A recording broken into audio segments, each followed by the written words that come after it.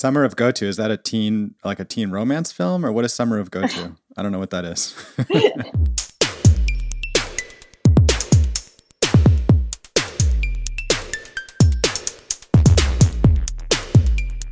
Hello. Good morning, Paul. Good morning, Sarah. Good morning. All right. Radio Paul's here. High energy technology chit chat with Paul and Sarah. Drive time. Sarah, we're here on the Stack Overflow podcast to talk about software and technology. You're back in Brooklyn? You're not in Florida Yes, anymore? I'm back in Brooklyn, the beautiful BK. You know how we can tell you're back in Brooklyn from Florida? Everything behind you is gray and boring with no palm trees. That's how I feel. I'm just like, You're back in the supply closet. I have Love so it. enjoyed, people at home can't see it. Only I can see it and Ben, but I've so enjoyed your tropical backgrounds and they have helped me feel alive. I know. Imagine leaving them. It's kind of sad. Oh, I know. Yeah. You've got to be going through it right now. Yeah, definitely. But I can see your split system AC output and your fire extinguisher nozzle above you. Which is always helpful. And your tan walls. And yeah, it looks like a bike that you brought in from outside. So, you know, it's a Peloton. Welcome back. Oh, you got your Peloton. Oh, nice. Yeah, so now instead of being outside in the beautiful tropics, you can be inside pretending to ride a bike. And isn't that what it's all about? Exactly. Crown Heights, Brooklyn, 3.5 stars, needs more palm trees. So, Paul, I know you had an experience you wanted to share about kids and the web. I had this weird experience the other day where my son came up to me. He's like, Dad, why do I keep seeing ads for dad jokes? And I was like, what? He was like, yeah, I'm playing Roblox. Like, I'm looking around the web and it's telling me about dad jokes. And I was like, I don't know. I'm really sorry. I guess my cookies are now your cookies. I don't know what to say about that. I'm sorry, Ben. I'm retargeting your son with dad jokes. Yeah. Like they know that you are the only person who laughs at my jokes. I don't know why. It was confusing. But when kids start to like understand that the web is not just like a static thing, but something that responds to them, how do you teach them? I'll tell you what I've noticed is with everybody doing remote schooling, children are aware of computers in a way that you would have previously really had to, it would only be the kids who are very motivated towards technology where they would get this level of innate understanding. So I'll give you an example. Neither one of my kids is actually particularly nerdy. Like they're not into computers in the same way I was. But my son discovered that there is a thing called Crash inside of the Chromebook. That is a little command line utility. Apparently it's written in Rust. This is where I came in. That gives you access to command line access inside of your Chromebook. And it's very limited in what it lets you do, but it is absolutely a shell, right? And so I saw him poking around, and what he's trying to do is figure out how he can hack through the blocks we've put in on YouTube. Ooh, yeah, because we've blocked it using Family Link at the Chromebook level. Then we've blocked the YouTube Kids app. Then I've also blocked all YouTube URLs with a Raspberry Pi Pi-hole at the router level. And then sometimes I'll even do it at the router level. So we had some issues and we've worked them through together. But you know what else has happened? And this is both son and daughter. They get on chat and they do the regular stuff. They play a little bit of Minecraft. They've got Chromebooks. They're not the fastest computers, whatever. They're pretty locked down. But they learned about Inspect the Element. And they learned that they could change the headlines on newspapers by going in and messing with the document object model. Oh, that's great. And so they really do, like, that was cool. And they came and we did a session where I changed, I changed the New York Times headline, probably about immigration, or at that time, Donald Trump, to, my daughter needs to take a shower, things like that. Really good stuff. Kids love Inspecting the Element, it turns out. They want to know how it all works. And they don't see it as overwhelming and confusing, kind of because the whole world is overwhelming and confusing. They're like, oh yeah, here's another baffling thing that's enormous that I don't really understand. Fine, like they're kids. Right. The last bit is that just this weekend, my son came in and was like, I wanted to inspect the element. And I was like, let's poke around for a minute. And we found you can make tree maps in Firefox of memory usage on your JavaScript apps. And that turned out to be super motivating to a 9-year-old to see it's always what's big and what's little. So it's like, which website uses the most memory? And I'm going to tell you, I never felt more aligned with my son because we hit the New York Times. There's this website called restofworld.org. We've had the publisher on the site. So they actually, when they built that site, they built it for an international audience. So it's incredibly tight. Like it's a really clean, ad-free experience. And so that one it's like a tenth of the memory usage of others. And then I was like, all right, what's going to really ramp this up? an emulated Macintosh on the Internet Archive got me to like 160 megs of memory. Cool. Yeah, it was good stuff. Good stuff. Right. And then draws you a little map. What you see is that document object model. Woo, boy, that thing takes a lot of time.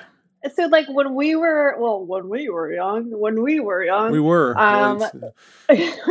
you still have a minute, like Sarah. It's done for me. But yeah. The antisocial, like the quiet kid in the corner was the computer kid, Mm-hmm. right? Like the computer, like the kid, the antisocial, I have not a lot of, I don't have a big social imprint, is the computer kid, which I think probably likely we were. Well, it wasn't social in any way. Like even in your best friend, you wouldn't take them aside and be like you would once. Maybe you'd be like, "Hey, check this out. You can program a computer," and they'd be like, right? Like it just wasn't their thing, even if they were nerdy about their own stuff. But yeah, this is like the raw material of their lives. Yeah. So what is that? What is that kid doing now? I think the internet has changed the social isolation aspect of weird hobbies. There are 11-year-old cryptocurrency traders, and if you're into trains, and sometimes this is to our disbenefit, like people get really into I don't know, some TV show, and then you're just like, that owns the discourse, and they're like, how can you not care, right? Like, I feel like the sort of barrier between like I'm into computers and I use them every day has completely broken down. Like my kids often plan a play date for after school in Roblox or Minecraft. And so they're like, I'm going to hang out with you on FaceTime and in this virtual world. And they're already bothering me all the time. Like, when are we going to build our game? Like, they're like super into the idea of making their own. And I think in Roblox, it starts out as just like drag and drop. But like, yeah, I do think a lot of that sort of like computer is something you do in isolation is going to go away. Programming is just an incredibly normal career. Like half of, everybody knows someone who works in technology. And so like it doesn't register. I don't know what true nerdiness is anymore. I don't think it exists in the same, because it was so associated with like math, science, and tech that, and I don't feel that it's quite the same. Like it just doesn't, like when you look at the patterns emerging, and part of it too, like I'm in New York City, right? And so like if a kid is good at math and science, they can find other kids in the 1,400 person middle school or high school and kind of make their little community and stay away from the other kids. So I think there's a little more live and let live, where if you're in a mid-sized high school in a suburban area, I'm sure someone is still throwing cardboard flavored pizza at your head if you're uncool. Yes. You can't get rid of the pizza stays the same. Yeah, savage middle school dynamics are still there, right? Yeah, this weekend I was on a panel for a organization called Code Art that is for teen girls that are looking to pursue computer science as a career or just the sciences in general. And I was so surprised. So these are girls from 9th grade to 12th grade. All the questions that I got, or like that the panel got, were questions that I'm used to hearing from the adult audience, right? Of like, how do I find my mentor? Like, what is your day-to-day like? What part of this career should I prioritize? It was just fascinating. I was like, here comes the army of programmers that are unstoppable. Right. And we had talked about this before, but certificates and like this idea of being like certified for a certain job has grown even since that episode where we talked about it. Now these Google certificates are being advertised by them in a very prominent way, like right up on the web, right up on the search bar and everything. And it's like, hey, you want to get into technology? We've got like 10 easy on-ramps for you. I think that is really wild to me, because it used to be like you kind of had to pick your team. I'm a Perl web programmer, or I'm into, I work with Microsoft. And now it's like, click these buttons and start your certification process towards cloud technologies, which kind of all overlap. and just like, if I was, 19 getting my English degree again, my work study was at the computer lab, and I was into Macs. And so I always kept a balance between the writing and the tech side, because I felt that I always needed the tech just to kind of have a job. Like I could tell that was good. But I think that that's like almost going to be default, right? Like everybody's going to be pretty good, and then some people are going to be really good. I'm going to imagine that everyone coming up today who goes and gets a white collar job is going to be able to use, let's say, Airtable, right? Like they're going to have like a little bit of data modeling. They're going to be comfortable. Spreadsheets are going to be familiar to them. They're going to have used Google Docs in middle school. My kids use Google Docs now, and they're in a Brooklyn public school. Yeah, I mean, I think there's other careers where this has happened. Like everybody is a video editor now. Like it used to be That's an right. AV club and you could do these nerdy things. And like if somebody needed it, now it's like if you've had TikTok for 10 minutes, like you know how to cut up a video and splice it and add some audio and loop it. And like you just know how to do those This is things. somebody online. I can't remember who it was, but they just pointed out, like everybody's like, what is TikTok secret? It's a really good editing tool. And teens like to make things Yeah. and they want to make things that are better than the other teens, right? And they'll put the time in. So instead it's like, and everyone else is like, well, you know, we have this platform over here. No, it's like tools and the social network. Like you need those two things. I had a question. We had talked about GoTo on an episode a while back when we were talking about NASA's rules for like safe code in space. And then, you know, it comes up in an email. Somebody emailed the podcast and asked us to discuss it. And then I was listening to the Co-Recursive show. It was about somebody who has built up a pretty good following doing live coding on Twitch, teaching about games. And this person was making the argument that it gets a really bad rap and it's actually really good for explaining programming at a fundamental level because, and I think we've talked about this before, it's about like what actually happens in the memory or in the hardware. Like you want to tell the computer to go from one place to another to make a jump. And that like helps you to sort of understand that or what the instructions mean at the machine level. Does that sound right? Did I get any of that right? No, you got that right. Yeah. It's the coda of programming. Yeah, I mean, look, when you get down to assembly language programming, it kind of is you label things and then you say jump back to that thing. And that you've got go-tos all over the place. The go-to considered harmful article, I can't remember which year it came out, but it was written as a memo by Esdras Dijkstra, who is a kind of a legendary curmudgeonly computer genius. And Aren't they all? yeah, no, he was extra. So he used to write these memos, and often handwritten, and send them out, and just had very, very strong opinions. The argument being, and this just feels almost like ancient history at this point, but you know, as we're getting away from assembly, which is I'm going to put commands in the memory of the computer, and then I'm going to label them, and then I'm going to say if I hit a certain situation, go and evaluate that sequence of operations. That was very close to the metal. And his argument was like, no, structured programming will keep you away from this sort of loopy spaghetti as things scale up. And it's, if you're counting from 1 to 1,000,000 and printing out the numbers, or you have like, you know, you're moving one pixel around the screen, GoTo is not your problem. It's if you are doing a banking system and there are thousands of functions, suddenly you're in a world where you're not clear what's pointing to anything else at any given time.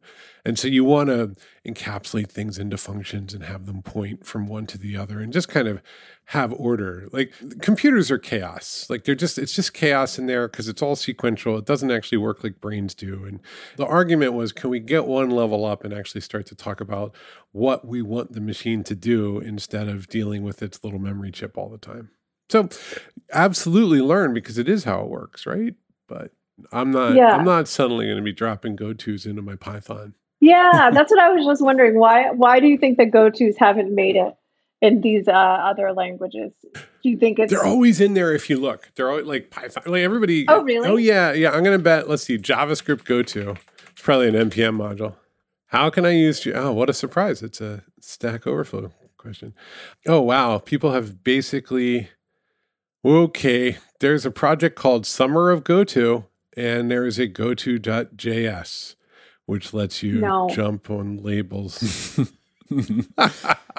Yeah, but that doesn't mean it's advisable. Like there's like a Pacman.js, I'm sure. Oh, yeah. Oh, this is Alex Sexton. He has a webpage called Summer of GoTo.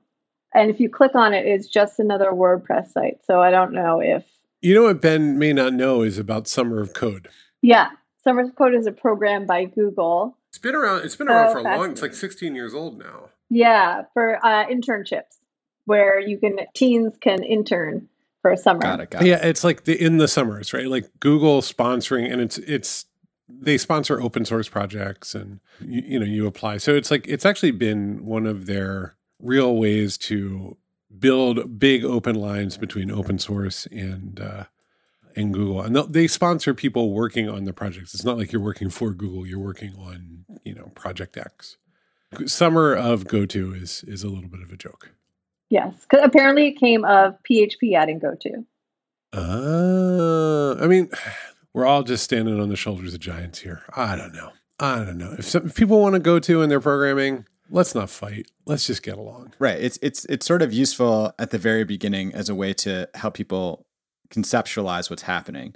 And then along the way, it becomes something that can trip you up. But I guess, right, what was being argued in this podcast was that like people don't want to teach those anymore because we know once you get to a certain level that it's going to trip you up. But skipping over it makes it harder at the fundamental level to understand certain things. Makes it harder for beginners. Like it's a great concept for beginners. No, that's true. It's worth learning. I'm going to find, and then we should share it in the show notes. So there is a whole world of emulators for computers that run inside of the browser. And where you can like write some assembly and see how it works. And it's a good way to see just what a bananas thing your computer actually is. I need to find one. There's one that's so simple. It has like, 2K of memory, which is really all you want.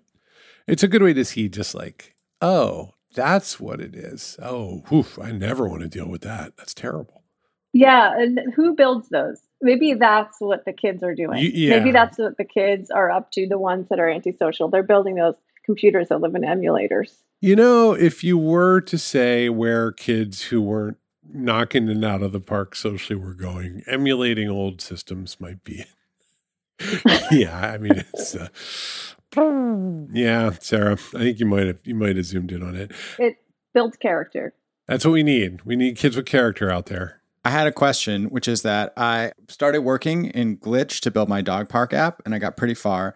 And it gives you a little database to work with automatically, which is nice. Cool. But then we had that lovely woman on who had built the MA COVID Vax, and she was talking about how she did it with no database. Do you think I should go that route? Do you think that that's like a better way to do it when you're just building a simple web app? Should I forget about learning that database side of things? Yes. Yeah. Yes. You should just serialize your JSON somewhere. Yeah, you don't need too much. Yeah. Unless you're trying to sell the data to big corps. Yeah. Yeah. Well, that's part of it. Yeah. Chewy and I have a deal. Data. Yeah. I'm going to sell everyone who signs up to go to the dog park unknowingly consents to me selling all of their personal information to Chewy. Including the dogs. Yeah, that's great. I feel bad for them. Mostly the dogs. I become their agent. Like if they ever get a contract to do any commercial work, I get 50%. That's your paw print right there, Rex. But it did also introduce me to like scope creep a little bit, which is like immediately I was like, okay, maybe I should have a drop down that, lists the hours. And I was like, but what if you want to go the next day? And then I was like, wait, what if I put on a module so people could see what the weather was going to be? And then I was just like, oh no. Now, here it comes. No, this is how it happens. And then you're like, well, this could connect. What if I can help people adopt? Yeah. What if I pulled in tweets about dog park? What you need to do with any concept for a startup or a website or whatever is allow your brain to wander until the point that you have directly destroyed Google with the power of your platform. Like, oh, well, by aggregating dogs, which is an enormous, $2 trillion market, I will be able to blah, blah, blah. And then you'll know that you've kind of gone all the way to the end of your because there's a narcissistic explosion that happens with every project. You're like, clearly, I'm sure you had it with JewelBots. So you're like, well, this will be the next Microsoft. Right? Can we call that the Ford principle? Like every startup will at some point try to overtake Google or imagine it could overtake You just tell yourself that story and then you tell it to other people. I remember, I talked to somebody who had like a little art program and they were like, well, eventually this will be how everyone will communicate and search. And it was like, right? Because you see all that power and you're like, well, why not me? And that's just normal. I've done this like 20 times. I'm like, well, clearly if we just, organize a notebook this way, we'll be able to take over the world. And work that through, figure out how your dog park, see, that's the thing. Don't worry about scope creep. Everybody does it. Just take it to its absolute logical conclusion, which is that your dog park scheduling app is the only thing that can prevent nuclear war and save the world. And then once you've allowed it to get there, then you go, okay, what is this thing? What's it really? It's for people who want to take dogs to the park. I'm only halfway through my my presentation on the SPAC about the total addressable market. So I think maybe now I could still rein it in from here. I had the most fascinating meeting yesterday because I'm hacking on something with like 3 other people. And I remember a world where like super early into my career, doing hackathons and like hacking on projects and getting together with people, we'd all get really hyped and we all like hype each other up and talk about what we're going to build and, you know, like dream of the future and all these things. And most of the people that I'm working with on this have lots of experience. So we all just kind of got on a Google Hangout. We're like, okay, what is the least difficult version of this? Okay. All right. Well, we're going to do XYZ by next week. Okay. All right. Let's do it. Okay. Goodbye. Yeah. Like, there is no fun. No, it's no horrible. We all know what we're getting into. If you let even a little bit of that excitement out, it just runs wild. Don't let it out. Well, this is the thing, right? Tamp it You're down. going as you get further and further, you realize, and it's a horrible lesson because basically you've spent all this time looking at people with power and authority, going, "Man, if I had that power and authority, I'd do something good for the world." And then you get on the other side and you're like, I have both. Turns out you're just tired. Yeah, it's basically like I have responsibility, but much less power than I ever assumed. Yeah. So could I make things incrementally better while disappointing everyone in my life? I hope so. Oh, That's why I'm going to, Paul. are you kidding? I'm going to retire and contribute documentation to open source projects. That is going to be my 60s. Just give me 15 years. And I just got hopeful. I was like, could it be 20? No. No. And I'm just going to be like, hey, I could help you with this documentation. And a 25-year-old will be like, get out, old man. You squandered your chance. They were like, what's documentation? Yeah, I don't need that. The code documents itself, and it should be visual anyway. I have two wonderful Stack Exchange questions that I would enjoy asking this group. Let's talk about them. Okay, so the first one is Sesame Street canonical to the Muppet Show? Fascinating. That's a really good question. It's a trick question, though. I'm gonna just skip ahead to the answer. The Muppets don't have a canon. Wait, what? Yeah, the Muppets aren't. There's no canon. It's not Star Wars. It's a bunch of Muppets. No, but You're I mean, like there's not is, 50 spin-off novels? but like they have established relationships and backstories. Yes, of course, but that's different from like Muppets Dark Moonlight, The Awakening, where they like Star Wars or Harry Potter, where a wizard attended Hogwarts in 1935 and then got to know FDR and started World War II. Like we don't have that. So bad news. And then the second answer is, in a word, yes. Okay. So we have two answers. One's the non-canonical is 47 and the canonical is 25 upvotes. So it's a tricky one there, right? Because we're in a position where like, can the democratic Q&A style of Stack Exchange actually determine the answer to this question? Yeah. So there's no accepted answer yet. There's still time to change the future. Time. So that is a good one. That is actually a good, like when we are allowed to go out and hang out again, that is a great argument topic. Yes, I'm going to remember it. It really is. Because then it's like, it's also like Sam the Eagle. Like there's a lot of Muppets where I'm like, is that canon? I don't know. Okay, and here's the other one. Sarah, this is for you. What were paper airplanes called before airplanes? Ooh. What on earth? Did they exist? Yes. Did they exist? Yes. Wow. What were they? Is there an answer? Yes. Oh my goodness. Paper birds? Paper dart or paper arrow. Or ein Verbpfehl in German. Wow. That is so cool. It's a good one. And there's some, who knew? Yeah, there's some nice old, there's some scans of paper dart folding patterns from back in the day. But did they look different? Like were they? similar. Pretty similar. Yeah. Yeah. Of course, a piece of paper cost $26, so it really wasn't for. Yeah. That was something you asked for Christmas. One paper airplane. These facts will be great for when we go out in the world and be social again. These are my two facts I'm going to carry with me. This is true. The pandemic has destroyed fun facts. It has. Yeah, this will last 10 minutes and then we got nothing again. That's right. All right. After several weeks, we had a little bit of a dry spell. We do have a lifeboat today. So amazing. I want to shout out Mr. Inelmech. Thank you, Mr. Inelmech. What is a less file? If you've always wondered, now you can know. This is a great question.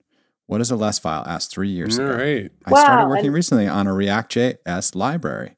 Good job. And the entire code base that I worked upon, I see .less. All right. Thanks for the lifeboats. Thanks for sharing some knowledge and helping folks out. All right, everybody. I'm Ben Popper, Director of Content here at Stack Overflow. You can always find me on Twitter at Ben Popper. You can always email us, podcast@stackoverflow.com. you might get in the show like you did today with the Go-To. And if you enjoy the show, go on to your platform of choice, leave us a rating and a review. It does help. 2, 4, 5 stars. Great. I'm Sarah Chips, Director of Community here at Stack Overflow, and you can find me at sarahjo.eth. And I am Paul Ford, friend of Stack Overflow. Check out my company, Postlight. That's all I ask.